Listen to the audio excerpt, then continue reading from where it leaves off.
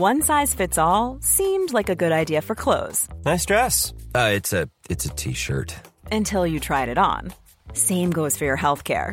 That's why United Healthcare offers a variety of flexible, budget-friendly coverage for medical, vision, dental, and more. So whether you're between jobs, coming off a parent's plan, or even missed open enrollment, you can find the plan that fits you best. Find out more about United Healthcare coverage at uh1.com. That's uh1.com. When you're ready to pop the question, the last thing you want to do is second-guess the ring. At BlueNile.com, you can design a one-of-a-kind ring with the ease and convenience of shopping online. Choose your diamond and setting. When you find the one, you'll get it delivered right to your door. Go to BlueNile.com and use promo code LISTEN to get $50 off your purchase of $500 or more. That's code LISTEN at BlueNile.com for $50 off your purchase. BlueNile.com, code LISTEN. Quality sleep is essential. That's why the Sleep Number Smart Bed is designed for your ever-evolving sleep needs. Need a bed that's firmer or softer on either side? Helps you sleep at a comfortable temperature? Sleep Number Smart Beds let you individualize your comfort, so you sleep better together. J.D. Power ranks Sleep Number number 1 in customer satisfaction with mattresses purchased in-store. And now, save 50% on the Sleep Number Limited Edition Smart Bed for a limited time. For J.D. Power 2023 award information, visit jdpower.com/awards. Only at a Sleep Number store or sleepnumber.com. Hi, I'm Daniel, founder of Pretty Litter. Did you know cats tend to hide symptoms of sickness and pain? I learned this the hard way after losing my cat, Gingy. So I created Pretty Litter, a health monitoring litter that helps detect early signs of illness by changing colors, saving you money and potentially your cat's life. Pretty Litter is veterinarian developed, and it's the easiest way to keep tabs on your fur baby's health right at home. Go to prettylitter.com and use code ACAST for 20% off your first order and a free cat toy. Terms and conditions apply. See site for details. Millions of people have lost weight with personalized plans from Noom. Like Evan, who can't stand salads and still lost 50 pounds. Salads generally for most people are the easy button, right? For me, that wasn't an option. I never really was a salad guy. That's just not who I am. But Noom worked for me. Get your personalized plan today at Noom.com. Real Noom user compensated to provide their story. In 4 weeks, the typical Noom user can expect to lose 1 to 2 pounds per week. Individual results may vary. I'm Sandra, and I'm just the professional your small business was looking for. But you didn't hire me because you didn't use LinkedIn Jobs. LinkedIn has professionals you can't find anywhere else, including those who aren't actively looking for a new job, but might be open to the perfect role, like me. In a given month, over 70% of LinkedIn users don't visit other leading job sites. So if you're not looking on LinkedIn, you'll miss out on great candidates like Sandra. Start hiring professionals like a professional. Post your free job on linkedin.com/achieve today. The following is a presentation of the Force Center podcast feed.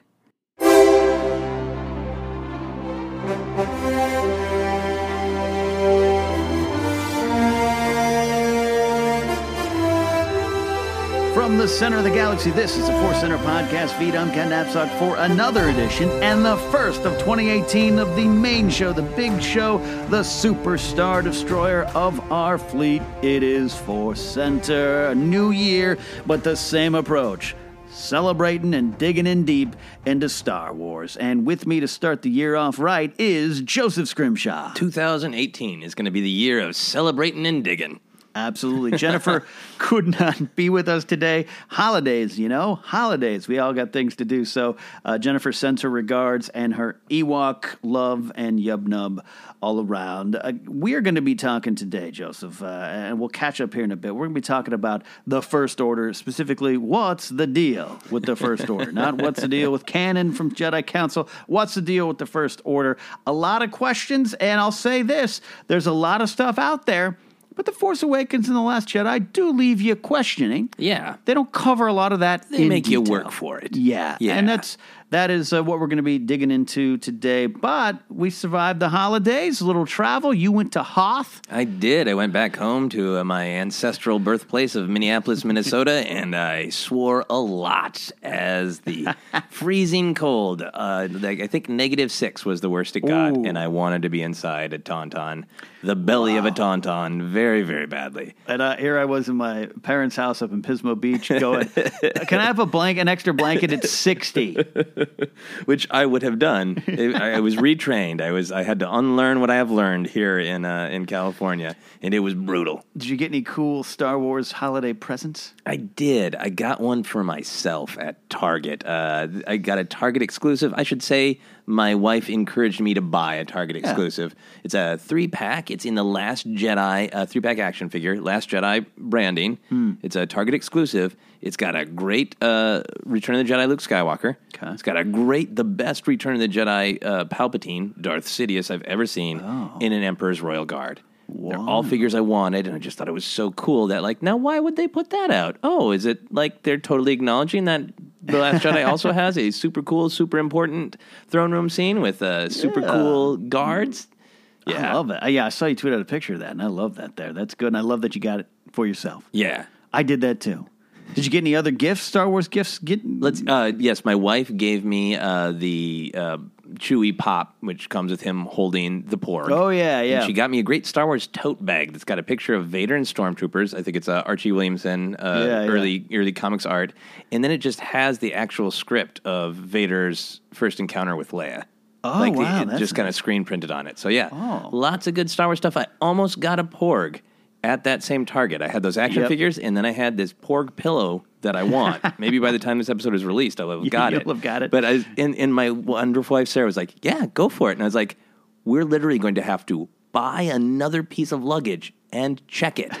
So this Porg is going to cost like $150, and it's still okay. And she's like, no, it's okay. It's okay. I'll have some Porg longing over the holidays. There's some Targets back home. We can head exactly. it there. Man, I'll tell you, I got a couple items there. I got these Star Wars fruit punch drinks called Space Punch. I Instagrammed the photos a little bit. I got the Leia and 3PO with them. And people are like, Ken, where'd you get it? I'm sure you can get it at grocery stores, blah, blah, blah. But my mom got it for me as like a gift. She wrapped it. Oh, wow. Like this is your Christmas present. And I haven't taken a sip yet, and I almost don't want to, much like when I collected the Phantom Menace Pepsi Company Menace Collector's Edition cans. I'm going to eventually taste that Space Punch, but we'll see. Is one of them Lando themed? I think there probably is. I haven't seen them on display yet. Okay. In a store. So, no, I didn't get them at 7-Eleven, people. But, yeah, my mom got them for me. So that, I got a couple Star Wars shirts. My mom got me and my girlfriend matching The Last Jedi T-shirts. Oh, that's awesome. You know? So that was good. And then, much like you, picked up something for myself. Ooh, yeah. That you can see. It's over here on my display. It's that Hot Wheels bomber, Resistance bomber. Just a little figure on display there. And I was shopping furiously for post-holiday, it's holiday season. I got to get some food to stock up in the house, you know? And I turned the corner, and that was, I love going into random toy aisles at random places you don't normally shop for toys. Yeah. Because then I saw this, and I was like, well, I got to have that. Yeah, you got your nice little Resistance bomber. It's very nice. Maybe a little TMI for the layout of Ken's home. He's got it right by his television. You have to always remind himself of the stakes when he's playing Battlefront 2. Well, yeah, right. And you know what's funny? And I wish you could play the bombers on Battlefront 2. Yeah. I'd love a mission with that. They're fairly priced. They're just Hot Wheels prices. I think maybe $4 retail in general. So I'm thinking of, there was a bunch on display. I might actually army build and get like 6 of them. And then if I get Tali Lintra's A-Wing, if they have that, I don't know if they do. Yeah. Tali Lintra, one of the cult figures of The Last Jedi. People love her Hermione Corfield plays her, and just in her brief screen time really is endearing. But yeah, I think I want to get that fleet going. Please get as many Last Jedi things as you can, so I will feel not as guilty about my ever-growing action figure collection. Yeah, don't feel bad ever. I'm jealous of your Emperor's Royal Guard. All right, so let's get into the meat and potatoes of today. What's the deal with the First Order? We raise this question because it is fair to wonder. This is, I don't say it's a criticism of the movies, but I think it's a reaction to the past. I think Lucasfilm Disney did hear the fans a little bit about the prequels and the politics, and I don't agree with that in the end. I know it played out a little more boring than intended, but there's a lot of depth there, and the state of the galaxy is not explained as well in The Force Awakens and The Last Jedi. Now, in the supplemental material, it is explained a lot, and a great picture of the galaxy emerges, and a picture of the First Order emerges. But we wanted to take some time. You would actually pitch this topic to me, and it was perfect timing at the time of our recording, because the night before I had dinner with my friend who loves Star Wars. He's like, I think I like The Last Jedi. But he had one of them, he was like, why? The First Order seems like they're a bunch of losers. They're losing. They're losing all the time. And he goes, I get the Empire did, but we saw them at the end. They won at one point, and they were winning at one point. You know what I mean? They were the government. They knew what to do. And these guys just they're bumbling along. And I was like, but yes, you're right. Part of the point and part of the big picture. Captain Kennedy on that dreadnought is that point the embodied. full matrix. Yeah, because he's up there. By the way, I love him again. Game of Thrones is Shagga. Shagga loves his axes. He is from the Empire. He was in his 20s when the Empire reigned, and now he's in his 50s. He made the trip out. He joined up with these guys. Legacy. And I don't want to say it as a bad joke of, these millennials, but it is kind of this like, back in my day, we would have done this, and now I got these snot-nosed kids, the son of Brendel Hux running me. This is a mess. That's why his death, the look on his face is like, I know it. Yeah. I love it. So the First Order's got a lot going on, but they got a lot they've been doing right, which means it's been wrong for the galaxy. There's a lot there. Joseph, what's the rundown of what we know of the First Order? Yeah. And part of the reason, I just want to say real quick, shout out to one of our listeners a couple of our listeners asked a general what's going on with First Order question, but particularly somebody sent us a message on our Facebook. Lee Knight, I believe is the correct pronunciation, with a very well-reasoned, nothing angry about, I wanted more of Snoke's mystery, but just truly the First Order. What's the deal? Are they a government? Are they a military? Where do they do things? And I responded like, hey, yeah, I think that's a good concern, and I think it's in books, in the comics, and it's little hints in the movie if you pull it out. And he replied very kindly like, yep, I went back to the movie and I studied. And I think that's it. And he's like, I can see where you're coming from now. And I think that's it should you have to study? And we're going to get into the meat and bones of that conversation. But now we are going to talk about what is the deal if you haven't had time to read all these supplemental materials. So we know mostly from the Aftermath trilogy, particularly the final book, Empire's End. That's the big one. We know that some of the surviving Imperials after the big battle, Return of the Jedi, they have been surviving for about a year. Ray Sloan, Brendel Hux, a bunch of other people escape to the unknown regions.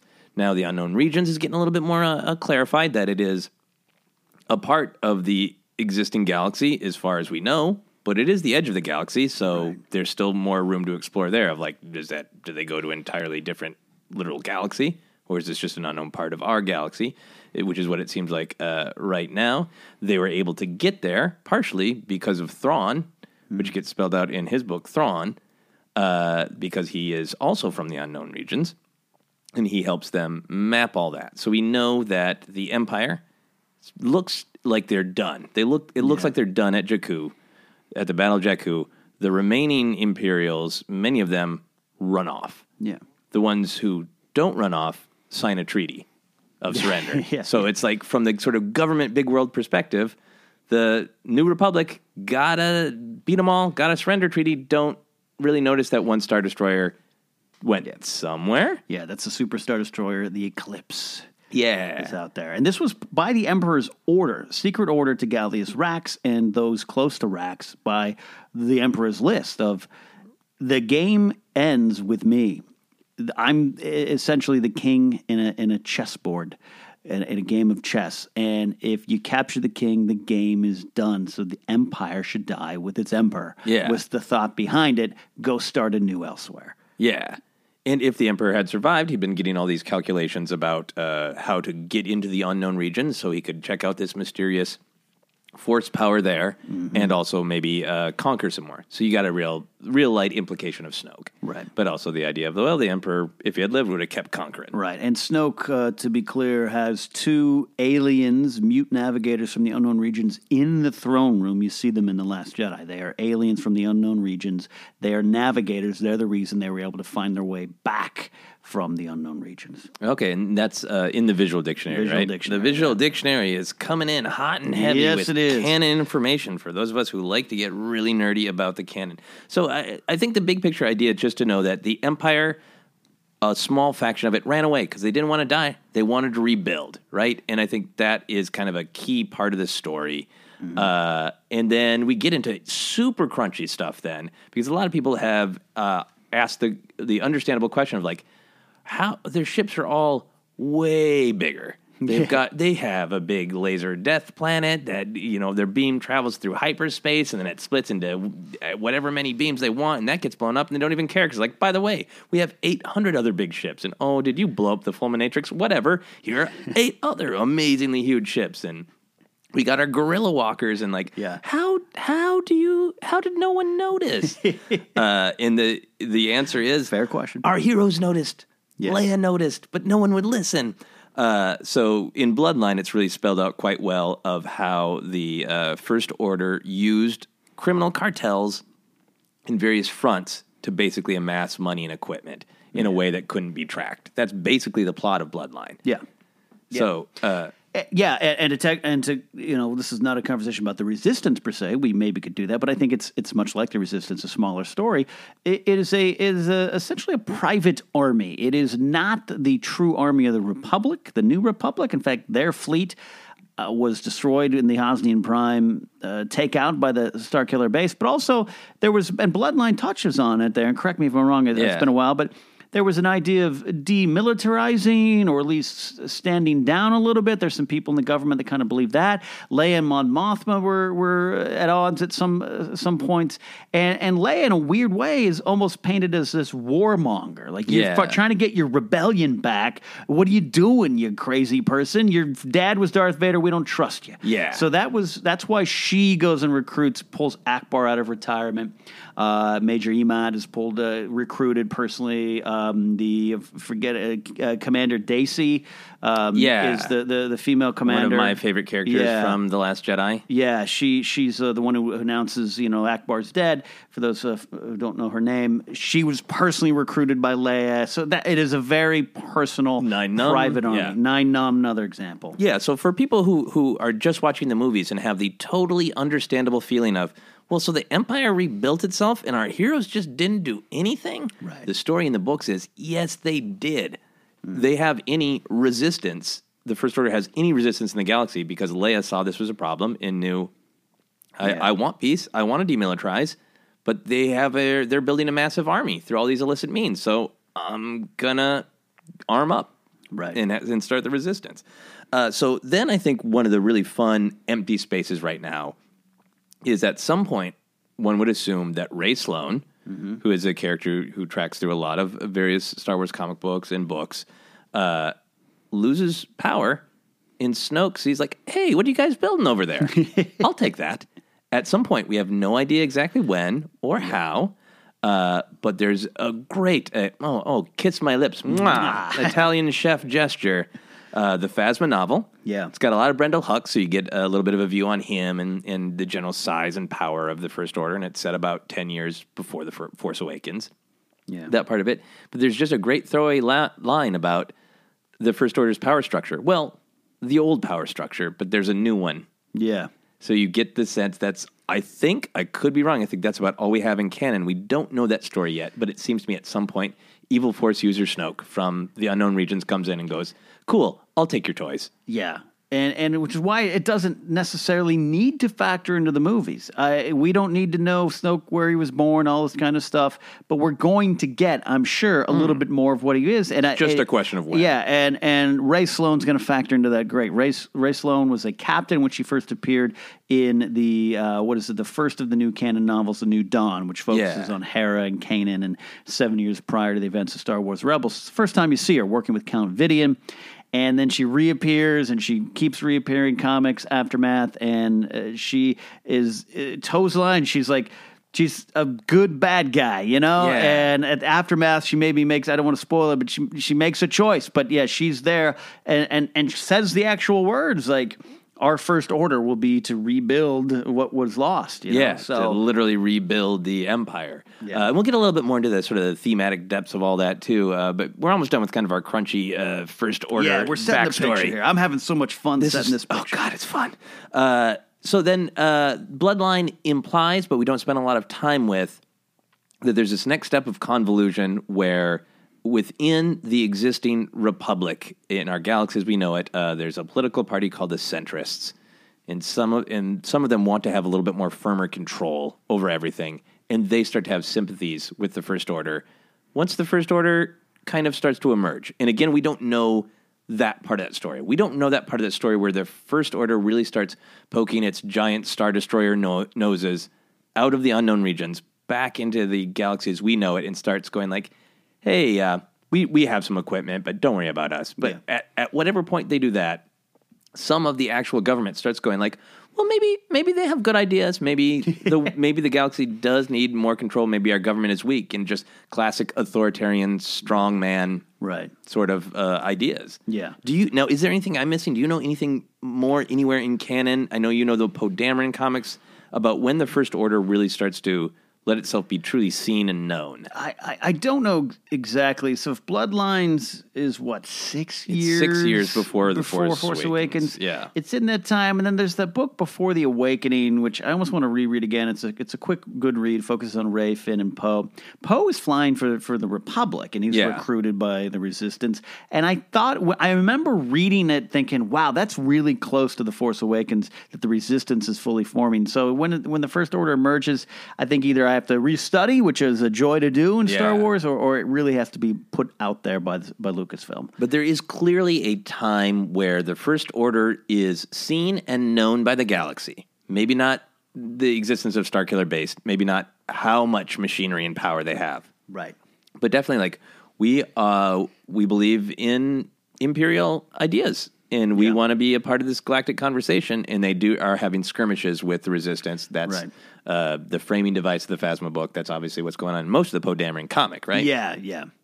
So there is like that room for storytelling. So then obviously everything blows up literally in The Force Awakens.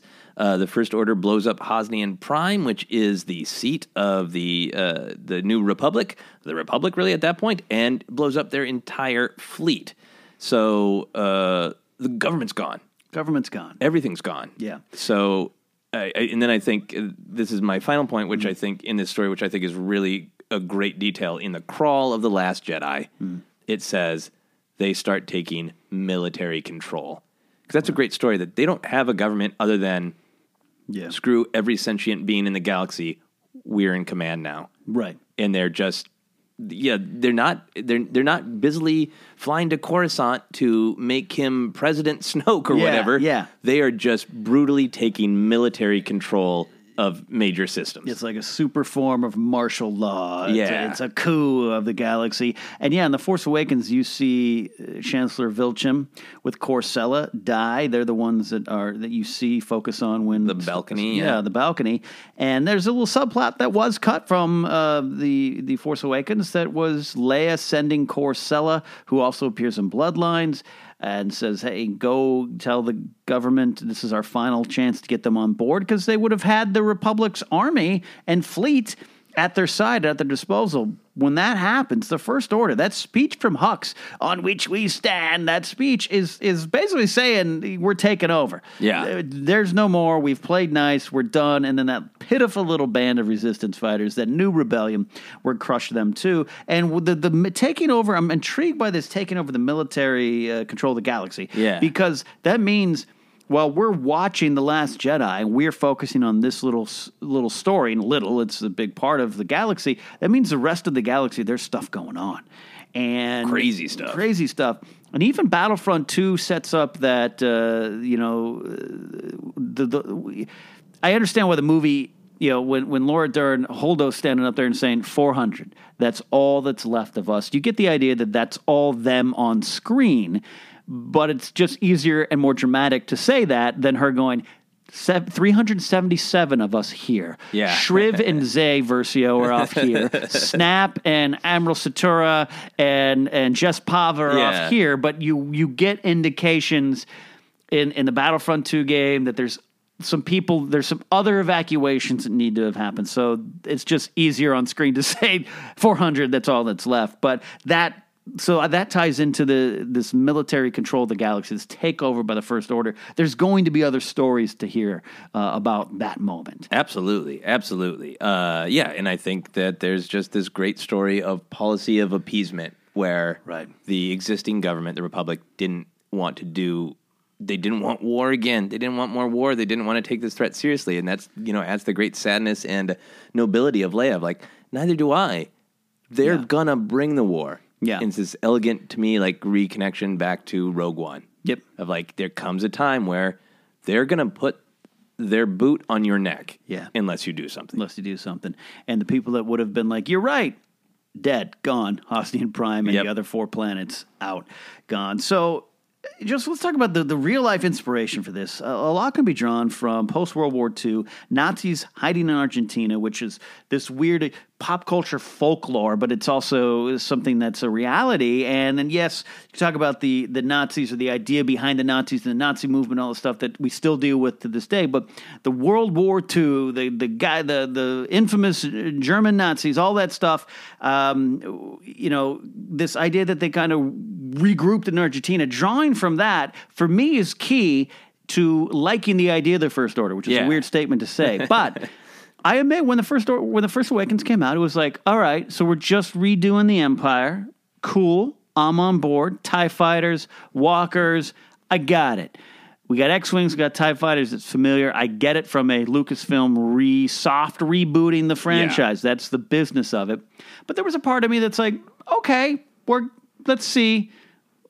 Something else would have been interesting. But when I started to really dive into this aspect of look at what happened, imagine that. That a bunch of Nazis didn't just want to take their ideals and go into Middle America, but we're like, no, we're reforming, get our uniforms, put some new patches on, we're trying this again. Then I'm like, oh, that's a scary reality. I like what we got going on here in the First Order. Then this is an interesting take on it to me. Yeah, and this is a direct J.J. Abrams idea, so it'll be really interesting to see how he takes it in Episode 9. Mm-hmm. But I love the idea that these ideologies don't die. Right. And that these kind of fights are things that have to happen generationally. Yeah. So if you have this philosophy of like, well, the only way things make sense is if you have a really strong, cruel, vicious leader saying, do everything the way I say. Right. Like that is a philosophy that will keep coming up, and it has to be fought generation after generation. Right. And I think this is a fun and interesting way. Again, weird to say fun. I know what I'm saying is weird, but it for me, and you're right, came from JJ himself. It was just like, oh, I get it then. Yeah. This is a group of people going, that didn't work, but we know how to do it bigger and better. Yeah. Literally Starkiller Base, bigger and better than the first 2 Death Stars. Yep. We're going to, and ATM-6s, bigger and better than the walkers that came before us. Yeah, and it's so powerful to me because doesn't line up timeline-wise, but it evokes that real-world stuff that George Lucas did base, so much of the Empire on the Nazis, and in real life, the policy of appeasement is what nobody wanted. Another World War. They didn't know World War I was called World War I. Right. They didn't want to have a sequel. Yeah. And the policy of appeasement of like, yes, we have really tamped Germany down. But now Germany's kind of building back up again. And I guess Hitler's got some crazy thoughts. But you know what? Let's all just chill. Yeah. And to know that that's like, we haven't fully heard that story, but that's the beginning of the First Order story when they let themselves be known in the galaxy again. Yeah. That Chancellor Villechum is just like, maybe it'll be okay. Yeah, exactly. Like, no, it won't. It never is when an authoritarian regime that's all about control comes to power. Yeah, and so you get real-world ties to what's going on in Star Wars, which harkens back to what George Lucas was doing with the original trilogy. Now, we're doing, I will say, Joseph, a bang-up job of laying this all out. We spend our days and nights studying this stuff. Totally get that. But do you think, and I ask you directly, should this have been clearer in the movies? Were they too worried? Now, that's us saying, as fans and as prequelists, saying, hey, they might have been too worried about politics. No one's come out and said that, and I don't think they'll say that until Chris Taylor writes the sequel to his book, How Star Wars Conquered the Universe. Do you think it should have been more clear in the movies? Yeah.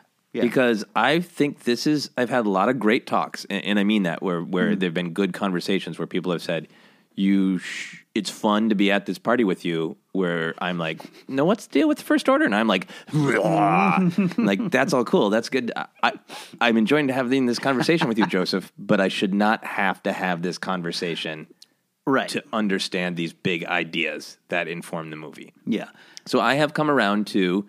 we're generally really positive here on Force Center, but I've come around to I think there should have been some effort to make it a little bit more clear. Yeah. It's in the crawl. Some of this stuff is in the crawl of The Force Awakens. It's in the crawl, and a lot of it, I always make fun of Hux's On Which We Stand Starkiller Base speech, but, remember, first or second or third viewing even, I was like, it's it's my least favorite part of The Force Awakens. It's so over the top. And as we know now, that's kind of Hux. I think that's Hux pretending to be a leader. Yeah, trying so hard because he's Brendel Hux's, bumbling Brendel Hux's, son who didn't have a good childhood, by the way, either. So he's trying to act out in his own way. But that speech, if you're still slightly confused, that speech contains a lot of the exposition. It's almost a Basil exposition from Austin Powers moment. Yeah. Where he's like, we're going to take out the government, and the government can't stop us, and we'll destroy it. It's all kind of right there. But I am with you.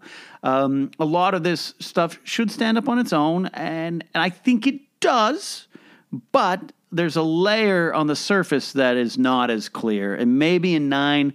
they wrap it all up and you get more of the picture of the galaxy. Because time will have passed between 8 and 9, we assume. And I think that my hashtag speculate responsibly, I think some time will have passed and the First Order will be the harsh, cruel government or just military control of the galaxy run by two violent, angry people, Hux and Kylo, who are not in touch with their emotions. But I was going through my fantasy headcanon of now, those cutscenes from The Force Awakens was Leia sending Core Sella to the Republic to basically make that last ditch. Come on. You have to take this threat seriously. Yes, almost like a final piece of evidence. I don't know if it was based around Starkiller Base, but it was kind of like that. Much like Jyn Erso in Rogue One, like you said.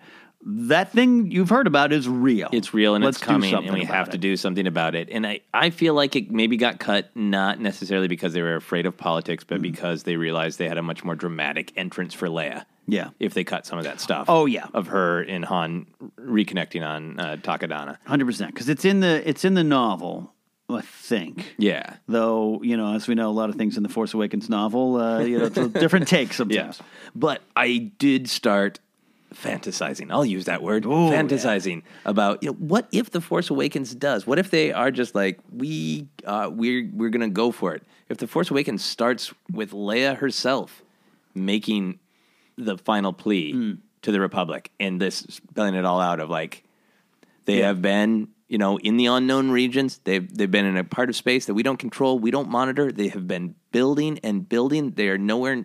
They're so much more stronger than we all realize. Yeah. No one else wants a war. I've built this resistance, and I beg of you to join us and start, set up a military defense and have everybody just say, nope. I mean, it's kind of almost that classic Superman, Jor-El saying, the planet's going to blow up. And they're like, haha, no, it's not Jor-El.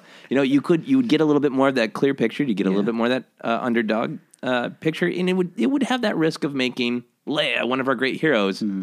Suddenly, the Rick Olay of The Force Awakens just doling out information. The whole planet's a city. Yeah. But would it, if it was written exquisitely and performed exquisitely, would it have helped people feel they understood the political story of the galaxy? And it's a great scene that you're describing here in your headcanon here, your fantasy here, and I would have liked to see that, and that would have made some sense. But as you're describing it, I'm like, wow, that's awesome. It's kind of like when Padme, Yeah. And that's where I'm sure Lucasfilm, Disney, J.J. Kasdan, whoever, Michael Arndt, whoever, I'm sure it's in a Lucas version. I'm sure it's in the George version. But, as much as, we are prequelists ourselves and we love the state of the galaxy, the politics, the literal rise to power of this Phantom Menace that was Sidious, all this stuff's great. But, the jokes can be made because you can cut to scenes when people are like, oh, the boring prequel's talking about politics, and you've got like Chancellor Valorum, I almost said Vilchip, Chancellor Valorum going, well, do you defer your motion? Yeah, I get it. I get it's not as what we were used to from the original trilogy. This Ithorian has a parking ticket. Yeah, so I can understand why they stepped down. Yeah, just a little more clear, but the answers are there if you're looking, I guess. Yeah, I think so. And it's everything that I just pitched Leia saying is in the crawl, but it's in the crawl. And it's not emotion. It's just, hey, if halfway through the movie you're like, but wait, what's the deal? Oh, remember the crawl. But I think it is a balance, like you're saying, it's a balancing. And I think letting the characters be a little bit more iconic is probably the right choice. Yeah. But at the same time, like, I guess the follow-up question is, we got all the stuff in the books and the comics and the video games, and it's all tied together. The era of new canon, you can pull stuff from the visual dictionary. Yeah. Should it be even more clear in that stuff? Should we, sub-question, have, much like, say, in Game of Thrones, the stuff I love to cross-reference, they have the World of Ice and Fire history book written by George R. R. Martin and others that tell the history of the world, and you can go back, and it's an entertaining, thick, crunchy read, as you would say, but it's there. And then they just released with Season 7, the Blu-ray, a 45-minute animated history and lore called Conquest and Rebellion, which is about Aegon's conquest. It's fascinating stuff. It was a refresher on some things. It was a reminder for me on other things. I'm a Game of Thrones lore nut, but it was great to watch. 45 minutes voiced by the actors. Maybe they do the Rise of the First Order history book or the State of the Galaxy history book and put it all in one location so you don't have to trace all these numbers like you're an extra in Homeland or something. Yeah, no, I think that it is valid that we get some sort of clear path to the First Order. And like I said, there are these big kind of exciting chunks missing of Snoke taking over, of when the rest of the galaxy and the Republic officially becomes aware that there's this other faction out there called the First Order that's starting to take over planets outside of the unknown regions. Yeah. Or that even the information of like, oh, we could go into the unknown regions. Maybe there's resources we as the Republic would want. There's lots of juicy stuff to be told. And I'm starting to wonder if we're not going to hear any of it until after Episode 9. Yeah, that's. I was going to ask you about the Snoke and the history and the backstory of kind of when and where we'll get it. And I think it would be be weird to have it now though we do have a lot of time between 8 and 9, and we're not. We haven't heard yet what Del Rey's announcing, unless I'm mistaken. Usually they do announcements of their next 3 or 4 books or projects or something like that, or we get Marvel announcing their comics. I know we'll get something, and Ray Sloan will factor in that as well. I think we might be better served after 9. It's a great question. I'd like to know going in. I think a lot of people would like to know going into 9, but would it be a distraction, I guess? Yeah. I think people would be eased if we had the story of Snoke, like exactly where he came from, how he took over the First Order, certainly how he approached Ben Solo. Since all the characters are aware of Snoke, it seems to me he must have been the emissary of the First Order, saying, hey, here's this organization, and I'm in charge of it. Yeah. But I also feel like the publishing side has been really careful of like, oh, we want to let the main creators of the films have elbow room. So if J.J. Abrams decides at the last minute, the scene I had that explained everything didn't work, I'm going to change it a little bit. Yeah. At the last minute before releasing the film, that they don't want to have a book that fights with it. Yeah. So I kind of feel like in some of the real big picture stuff, I don't think the story group or anywhere else inside has a definitive answer to why Han and Leia named their son Ben. Right. But they've told multiple great writers, you can't write that yet. Yeah. Who writers have pitched them with, like, we have an idea, and like, just don't write it. And my guess out of the wild blue is just, we want to let this big story play out before we nail down these little details. Yeah, and because you hear often people worried that, well, it seems like Lucasfilm doesn't have a plan. They didn't sit down. They don't have a Kevin Feige that says, here are these 3 movies that could connect to the big story. And then we get this, the criticism of, why didn't Laura Dern know that Holdo was Leia's childhood friend in detail? She didn't read Leia, Princess of Alderaan, and I think it was Pablo himself tweeted out, like, a lot of these books are written in response to the screenplays or the movies themselves. Yeah. So that's why Luke's fishing spear in Last Jedi became his spear on Luell from the Legends of Luke Skywalker. Yeah. They tied it back. The stuff with Rebel Rising and Jyn Erso is kind of an after-the-fact situation. And I guess you could have a problem with that. And I get wanting it to be on a big dry erase board somewhere or up on index cards on a wall, but I like what you're describing, and clearly they did it with Ryan and JJ, and they're going to do it again with JJ, is just tell your story. And the story, consult with the story group. The story group, Kiri Hart and her team, aren't the overlords. No. They're the consultants. They're the ones you're going to come to, and we're going to counsel you through and massage some of your stuff. That is, I'm more excited by that. Yeah. Letting artists be artists. Yeah, and I'm fine with waiting because I think that Snoke's story is going to be cool, but it's not, I would rather see it play out in the big picture. Yeah. And as far as like, my final thought on the Snoke thing is like, it would undercut Ryan to a little bit. If next week we get a Snoke comic, here's the history of Snoke. It's the Snoke origin. Yeah. And Ryan's like, it doesn't matter yet. It doesn't matter. It's just he's a bad evil. I think hold back a little bit for there. Yeah. Too much. Yeah. I think there's also a Snoke, an interesting Snoke, not problem, a Snoke pile-up, because there's the story of how he took over the First Order. There's a story of how he seduced Ben to the dark side. I think how he seduced Ben Solo to the dark side is a weighty story. It's a part of... That's maybe the part to be shy of, because Snoke's dead. Yeah. It's a great, fun read to see how did he push Rey Sloane out? Did he literally push her out of a window with the Force? Right. Who knows? But the story of how he seduced Ben, that's something that if there's room to tell it in the movie, if there's more Force time between Rey and Kylo, as people are calling it, Force-scape, and she digs into him. It's like, no, tell me the truth. I want to know. Luke told me your heart was already turned by Snoke. What did he tell you? What weakness did he prey on? And there's a beautiful scene. I don't want that to have been pre-told to me in a book a year early. I want that in the movie. Yeah, you're absolutely right there. You're absolutely right. And those are the two biggest. The Rise of the First Order, and then Jedi Academy, what went wrong, the turning of Ben. Yeah. We'll get those in due time. The new canon era of Star Wars, which includes these movies and all these properties, has something that I don't want to say was lacking in the original. It's just a different take. Yeah. The original trilogy was building up the heroes. The prequels was maybe undercutting some of the foundations that we loved, like the Jedi and the politics and how attachment and passion can lead to wrong choices. Listen to our show on the Why to Watch the Prequels, all right?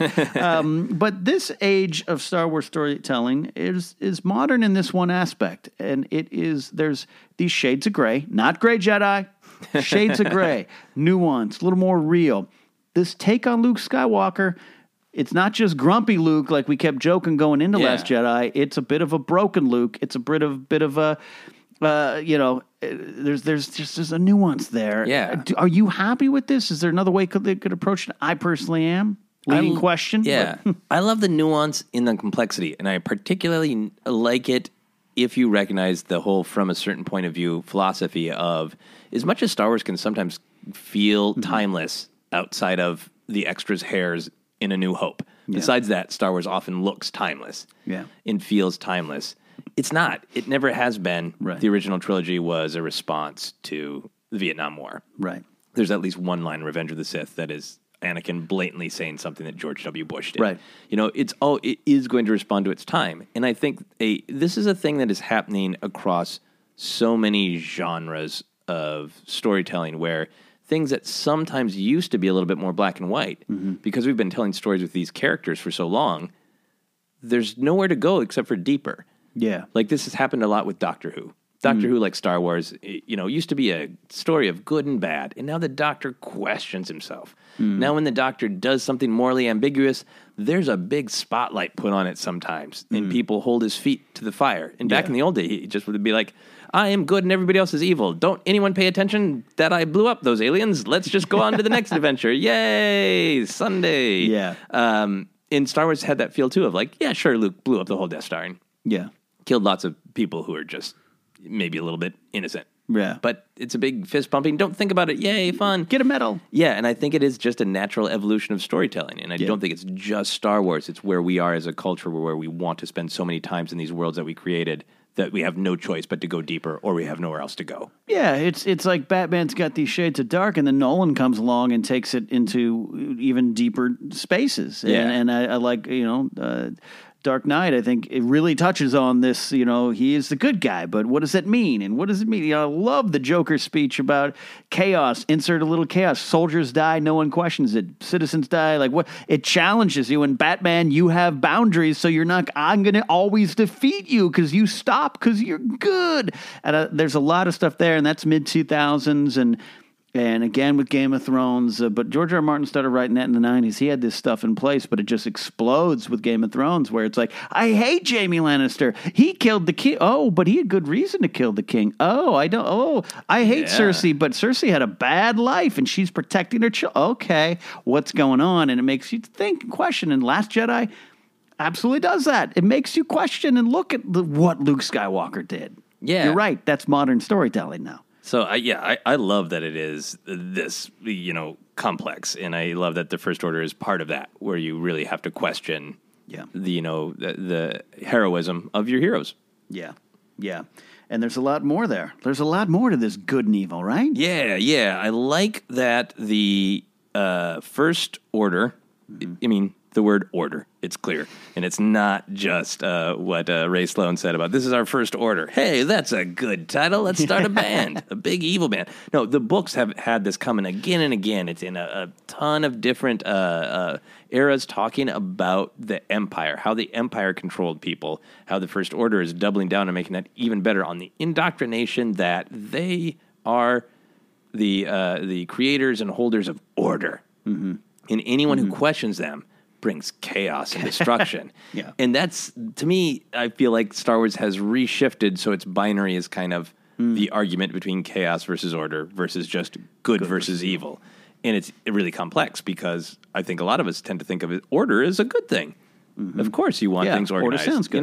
Nice Excel sheets, put it all down. Exactly. And a society is order, everybody lines up neatly at the grocery store. We don't all just run at each other, and smash, in to get checked out of Gelson's until the first. self-checkout lines. Then there's chaos versus order. Insanity, and then you need Emperor Palpatine right there helping you check out at Target. No, this indoctrination is really made clear in the books too, which is not super clear in the movies. Once you have that background, that the indoctrination of the First Order is that they bring order, and that will actually make the galaxy a better place. So, of course, anyone who questions it is a traitor and an anarchist. And, all of the kind of crazy stuff that Hux is saying is all right in the pocket of that perspective. And a good way to really take that all in is in the Phasma novel is that character of Cardinal, who is in the First Order. He's Phasma's rival. He's obsessed with her. And it plays out, if you haven't read it, go read it. I won't go into the detail, but it plays out where he is that. He's like, no, we're the First Order. We bring order. People like order. I'm the good guy. Yeah, everyone will get fed on time. People will get paid well if you just let us conquer all of your planets. Yeah, just give, and we'll control. And to see the growth of and some of those thoughts and how they change is interesting there too. Yeah, and chaos versus order is a good way, the new way of good versus evil, I guess. Yeah. And it's not a true binary. I think like good versus evil, because good versus evil, I think people can find their own version of, and the chaos versus order has some manipulation to it. Yeah, absolutely there. Episode 9, I hope and I think is going to jump in time. I want to see a little bit what happened. I want to give the galaxy and the story some room to breathe. I actually love that 7 and 8 are just a matter of days, if weeks at the most. Yeah. If you factor in all of it. So I love what's going on there. But where do you want to see the First Order go in Episode 9, Joseph? Because Kylo Ren is in charge, but it's so interesting. This is why I love it, because people are like, I don't know where 9's going to go. What's good? I don't want to know, because Kylo's in charge, and he's got a little bit, I guess he doesn't have. I was going to say he's got the let's conquer the galaxy type thing, but he doesn't really want that. His motivations are like fear and anger and revenge, and I've had a privileged yet bad childhood, and I'm angry about it. He's got no clear-cut direction, and that's even more scary to me. Yeah. He just is angry and wants to lash out at anybody who opposes him. Yeah. So get that hunk of junk out of the sky. Yeah, just do what I say. Go down there, shoot every gun down on him. Yeah, yeah, exactly. And Hux is he buys the indoctrination, and he's obsessed with technology. Yeah. So taking those threads, I can see something where like Hux has got these weird, clever, horrible ways to truly just enslave people. Yeah. Who knows? Maybe he has big, planet clamps. Like that's not a good idea. But you know what I mean? Yeah. Like some like actual true we're really gonna literally squeeze the galaxy, right? And then you got Kylo who just needs to lash out. Yeah, it could be interesting to see. The Empire had that veneer of like, look, we're the government. Here's some propaganda. Nobody really sees Sheev Palpatine's real face. There's some whispers about this tall, armored guy with the red saber that you really don't want to meet. Yeah. But they were shifty enough to have the veneer. And the First Order can have none of that. Yeah. Like, it would be an interesting picture of it's the galaxy enslaved with no lie, no illusion. Yeah. It's just this angry person's in charge and he wants to hurt you because he's angry. Yeah, because the Empire was, on paper designed to make you think it's a safe and secure society, which meant there's pockets of the galaxy people probably live just fine. Some rich people, some people who didn't live on a planet that was having all of its resources mined. Vardos comes to mind. Yeah. Iden Versio's home planet. It was a perfectly wonderful imperial planet. Yep. And this new version, I don't think will have that. It will be, and because of all the leadership, new leadership has to arise, but all right. So I'm the senator from Chandrilla because Hosnian Prime got destroyed. What does that mean? Where do you go? There's at least, and I don't want to say at least, but with the Empire, there's still up until A New Hope was a quote unquote functioning government. Yeah, and so it's still like you said, this is out in the open. And Palpatine almost said it's like, cool, I got this galaxy going, but I'm going to start looking at the unknown regions. I'm really about Sith versus Jedi. You just don't, Masameda, run the details. Yeah, I have a doctrine, I have a dogma. Yeah, but this is wide open, pure chaos, and the galaxy could be a much darker place come Episode 9. And that's so great with we're talking about chaos versus order, because it's not so clear-cut. Yeah. They claim they're going to bring order, and now it's going to be like, if the leader of Chandrilla just comes to Kylo Ren and he cuts the person's head off, and like, well, okay, that's great, cool, but like, who's going to do the stuff we want them to do on Chandrilla now? Yeah, exactly. Like, who's literally, is there a chain of, oh, geez. Oh, boy. Kylo, chaos. You're not thinking this through.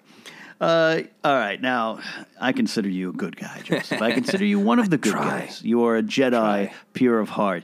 But if you were in the First Order, if you got press ganged, if you were part of Operation Resurrection, you got swiped as a child and turned into a stormtrooper, and you were FN2188, who would you rather follow, Hux or Kylo Ren? I think I would follow Hux, and I know I'm going to hear about that because people tell me I look like Hux all the time. No matter how much I acknowledge it, I know I'm a ginger space Nazi. You look like his cousin. Try not to yell as much. But no, I mean, I think that's the interesting thing is Kylo's got the literal power with the Force. Yeah. And Hux is a, whiny, damaged youth, but at least he is obsessed with structure. Yeah. So I feel like... and he also seems easier to undermine. Well, because he's predictable. That's my answer to it's the Captain Kennedy thing. I cannot, much like I love Raddus and Rogue One, I can get emotional discussing Raddus. I'm not going to get emotional discussing Captain Kennedy, but it is an amazing small little role. Mark Lewis Jones, his name. Because it says so much about Hux instead of it, and Kennedy's just probably still... I remember Piet and Gerard. Those were true leaders. I'll be a captain in this crazy kid's army and get some stuff done. And then it costs him. He has to follow him to the point of his death a little bit. And that to me is, I would be in that. I don't want to die on my dreadnought. But I just, like you said, I want to be whispering in Hux's ear. Like, you know what we should do? We should form a small government to run some of the planets. Like, you could kind of get your way with that. So I could actually ration some food, and that wouldn't be that bad, would it? Yeah, right. So that is, guys, the story of the First Order. It's the story of lovely order.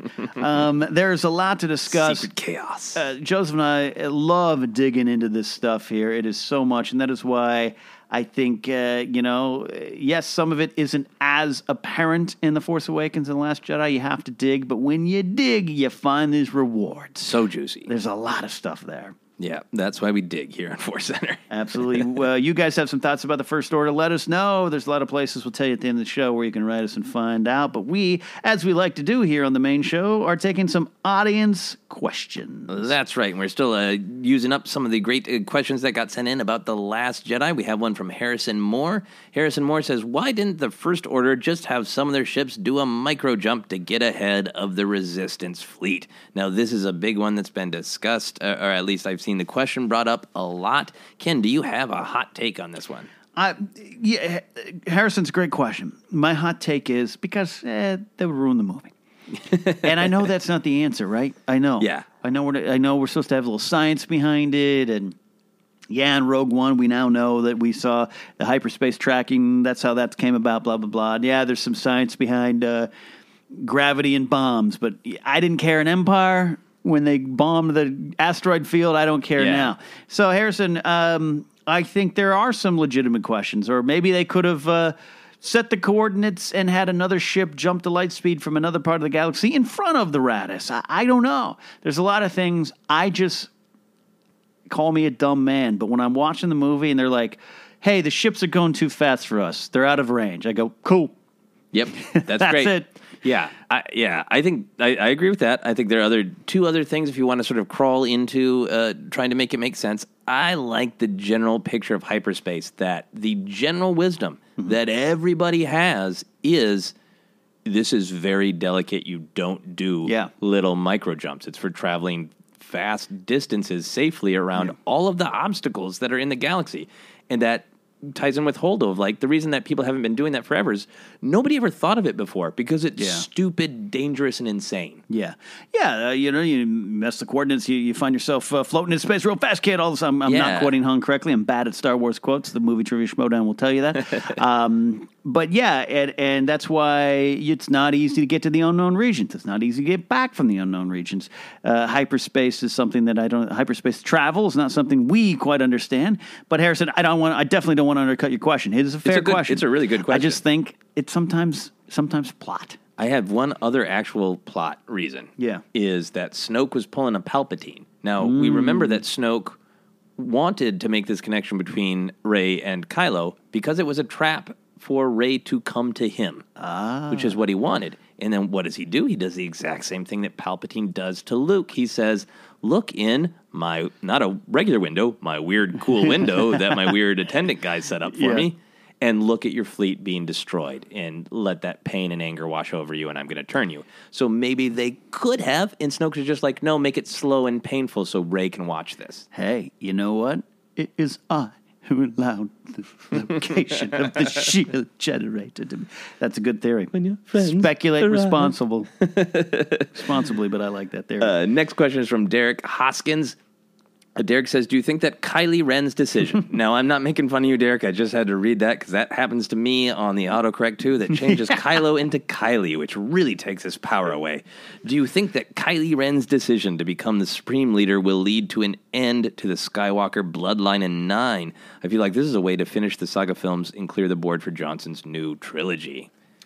That's a great observation because, these are saga films. They're supposed to be about the Skywalkers. That's what we're kind of sold. And 7, and it was the question of where's Luke, and 8 is here's Luke, and 9 is there's the ghost Luke.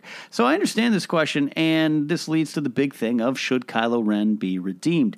I am still on board for Ren's redemption, for Ben Solo's redemption. But I accept, and you really pointed this out and drove it home for me, Joseph, on our review of Last Jedi, that when Leia says he is lost, and Luke's like, I know I'm here to destroy him, essentially giving the idea that he was there and to kill him, I believe it, and I accept that. So I could see an Abrams bringing in a switch here at the end, a third act switch, and I'd be on board with it, because then it would be about the Skywalker line.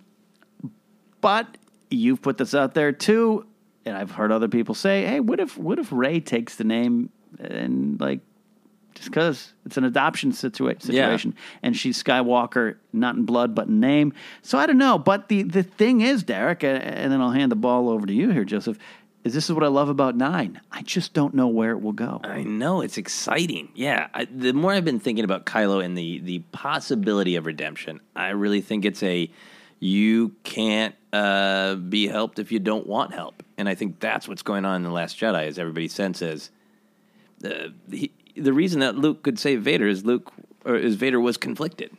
Mm-hmm. Vader wanted to turn, and Kylo does not want to let go of his anger. He's conflicted. Yeah. He's unbalanced because he killed his father. He can't bring himself to kill his mother, but he's not willing to say, I was wrong. And that might be an interesting twist if, through no action of anybody trying to save him, but he comes to that himself. Yeah. He says, I don't want the Skywalker bloodline to end. I don't want it to all end like this. Yeah. That could be fascinating to me. In terms of clearing the board for Johnson's new trilogy, I think, especially after The Last Jedi, when Rian Johnson says, I want to go somewhere unconnected to anything, we should believe the hell out of him. Yeah. I don't think there's any Easter egg. This is my opinion. I don't think there's any Easter egg in any part of Star Wars ever that is going to connect to Rian Johnson's new trilogy. I think you're right. I think they're going to try this bold, brave new world and approach. Yeah. They're going to go... Yeah. And I'm excited to see, obviously you and I love Last Jedi, but one thing you can say is Last Jedi is unlike other Star Wars films, and maybe some of the nicer criticisms of Johnson might be like, hey, this was different than what we wanted, but it's still good, there's still stuff there. So imagine Johnson being able to shoot all this wonderful, beautiful, epic stuff, and you don't have to worry about it destroying the original trilogy lore that you love. You know what I mean? And I'm saying that nicely out of love for those kind of criticisms. But yeah, I'm excited. Cool. So Patreon, we got a couple questions. Our patrons on Patreon. We have from Manning Franks. With JJ just pitching now his vision for Episode 9 to Lucasfilm and Iger, do you think it's possible they are starting completely from scratch now? And if so, do we expect JJ to further explain some of the things he set up in TFA, or even undo some of what Rian Johnson did? As someone who is lukewarm on the film, couldn't resist, I'm conflicted. So this is a big question that's been coming across a lot of, if you see The Last Jedi is undermining questions that J.J. Abrams set up, will he re-steer the ship? Or is he inspired by, it was really different, I'm going to go just follow my bliss? Here's one thing I think that's sometimes forgotten is after Force Awakens, when Abrams, we knew he wasn't going to come back. He was done. He is producing credit only because the deal and contract they signed, he probably had some not say, but just involvement. Producing credits and I don't want to talk down or over-explain to people listening, but so the producing credit's a weird thing. It's sometimes a person on the ground there every day. George Lucas' Return of the Jedi is a good example. Gary Kurtz, all that kind of stuff. And sometimes it's cool, give me my points on the back end. It's part of me doing the first one. And sometimes it's your cousin. Sometimes it's just, I want my name up there on the screen to tell my friends. Yeah, and I take that moment to explain it because I've had some people say, someone specifically was going after me on Twitter and was like, well, I can't, Johnson was a producer. Clearly he and Ryan didn't speak. And it's like that don't get hung up on that title of producer. He and Ryan did speak. Yeah. Rian Johnson has said that. And he wrote 8 while 7 was being shot. Yeah. And don't forget, this is where I was going back before I wander like Yoda sometimes without focus. JJ said upon the completion of 7 that he had read the script for 8 and he was jealous that he wasn't directing it. Yeah. He loved the ideas. He and Ryan have talked since.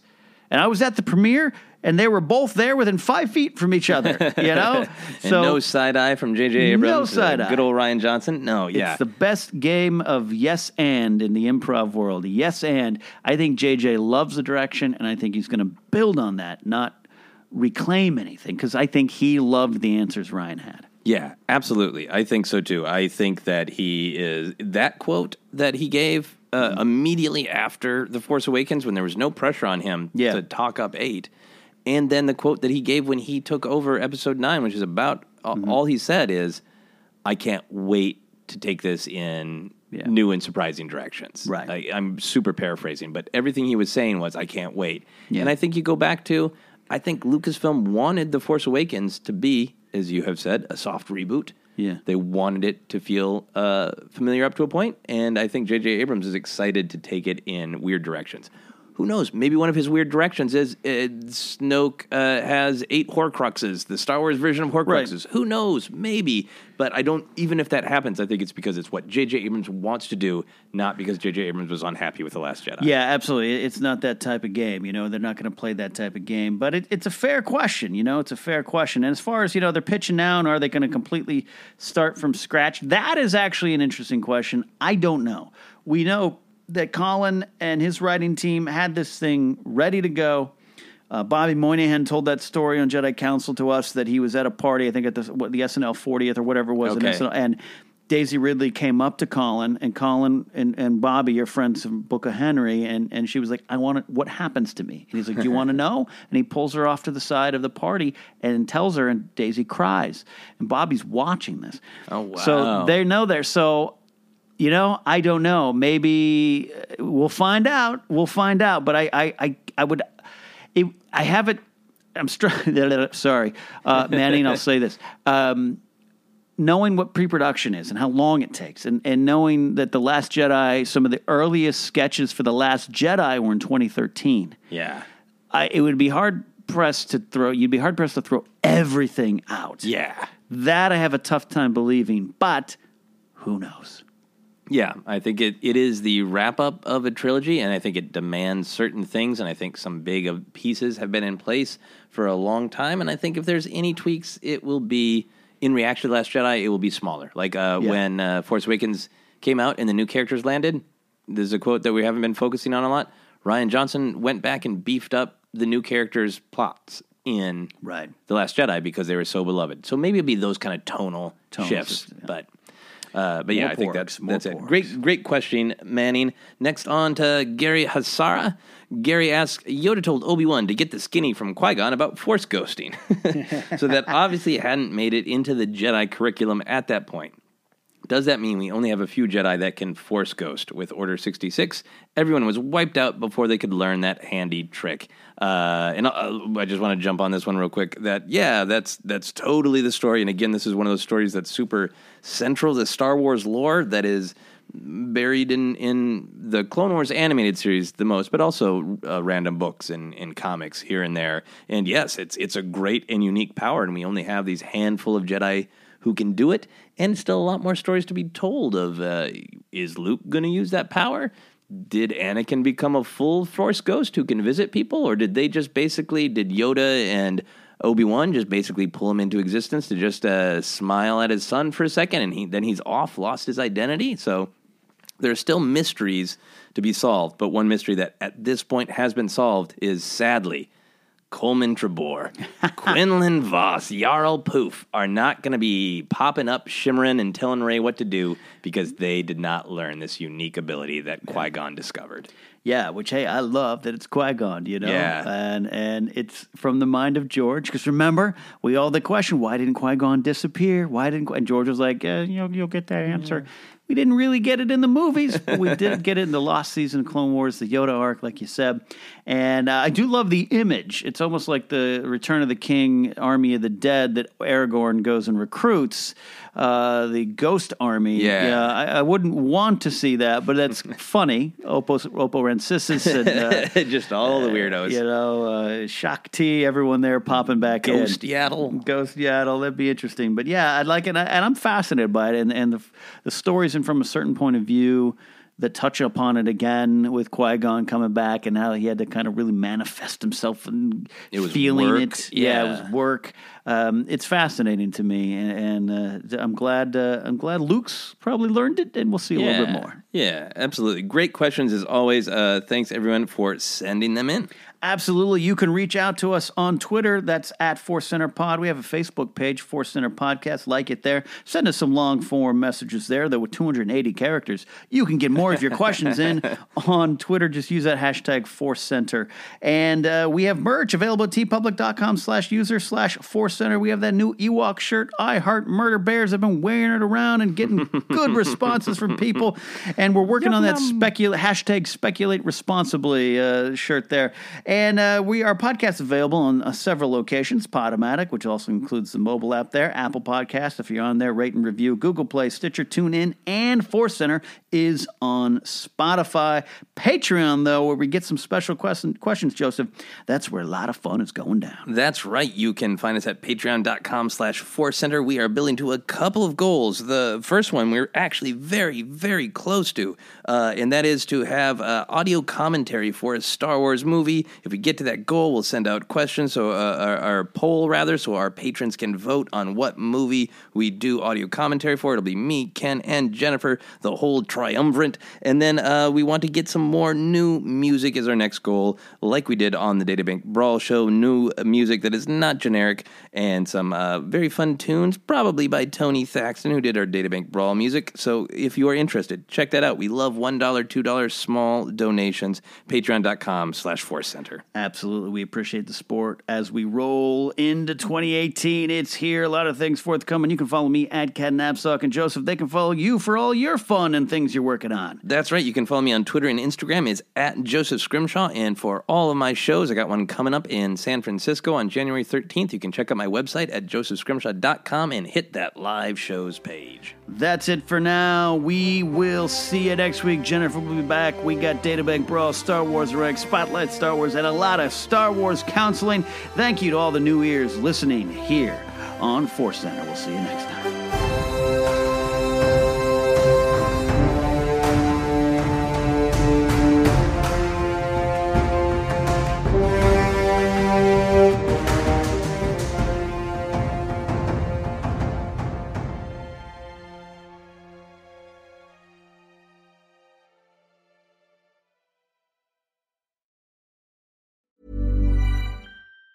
Planning for your next trip? Elevate your travel style with Quince. Quince has all the jet-setting essentials you'll want for your next getaway, like European linen, premium luggage options, buttery soft Italian leather bags, and so much more. And it's all priced at 50 to 80% less than similar brands. Plus, Quince only works with factories that use safe and ethical manufacturing practices. Pack your bags with high-quality essentials you'll be wearing for vacations to come with Quince. Go to quince.com/trip for free shipping and 365-day returns. Ever catch yourself eating the same flavorless dinner 3 days in a row? Dreaming of something better? Well, HelloFresh is your guilt-free dream come true, baby. It's me, Keke Palmer. Let's wake up those taste buds with hot, juicy pecan-crusted chicken or garlic butter shrimp scampi. HelloFresh. Stop dreaming of all the delicious possibilities and dig in at HelloFresh.com. Let's get this dinner party started. Hi, I'm Daniel, founder of Pretty Litter. Cats and cat owners deserve better than any old-fashioned litter. That's why I teamed up with scientists and veterinarians to create Pretty Litter. Its innovative crystal formula has superior odor control and weighs up to 80% less than clay litter. Pretty Litter even monitors health by changing colors to help detect early signs of potential illness. It's the world's smartest kitty litter. Go to prettylitter.com and use code ACAST for 20% off your first order and a free cat toy. Terms and conditions apply. See site for details. Planning for your next trip? Elevate your travel style with Quince. Quince has all the jet-setting essentials you'll want for your next getaway, like European linen, premium luggage options, buttery soft Italian leather bags, and so much more. And is all priced at 50 to 80% less than similar brands. Plus, Quince only works with factories that use safe and ethical manufacturing practices. Pack your bags with high-quality essentials you'll be wearing for vacations to come with Quince. Go to quince.com/pack for free shipping and 365-day returns.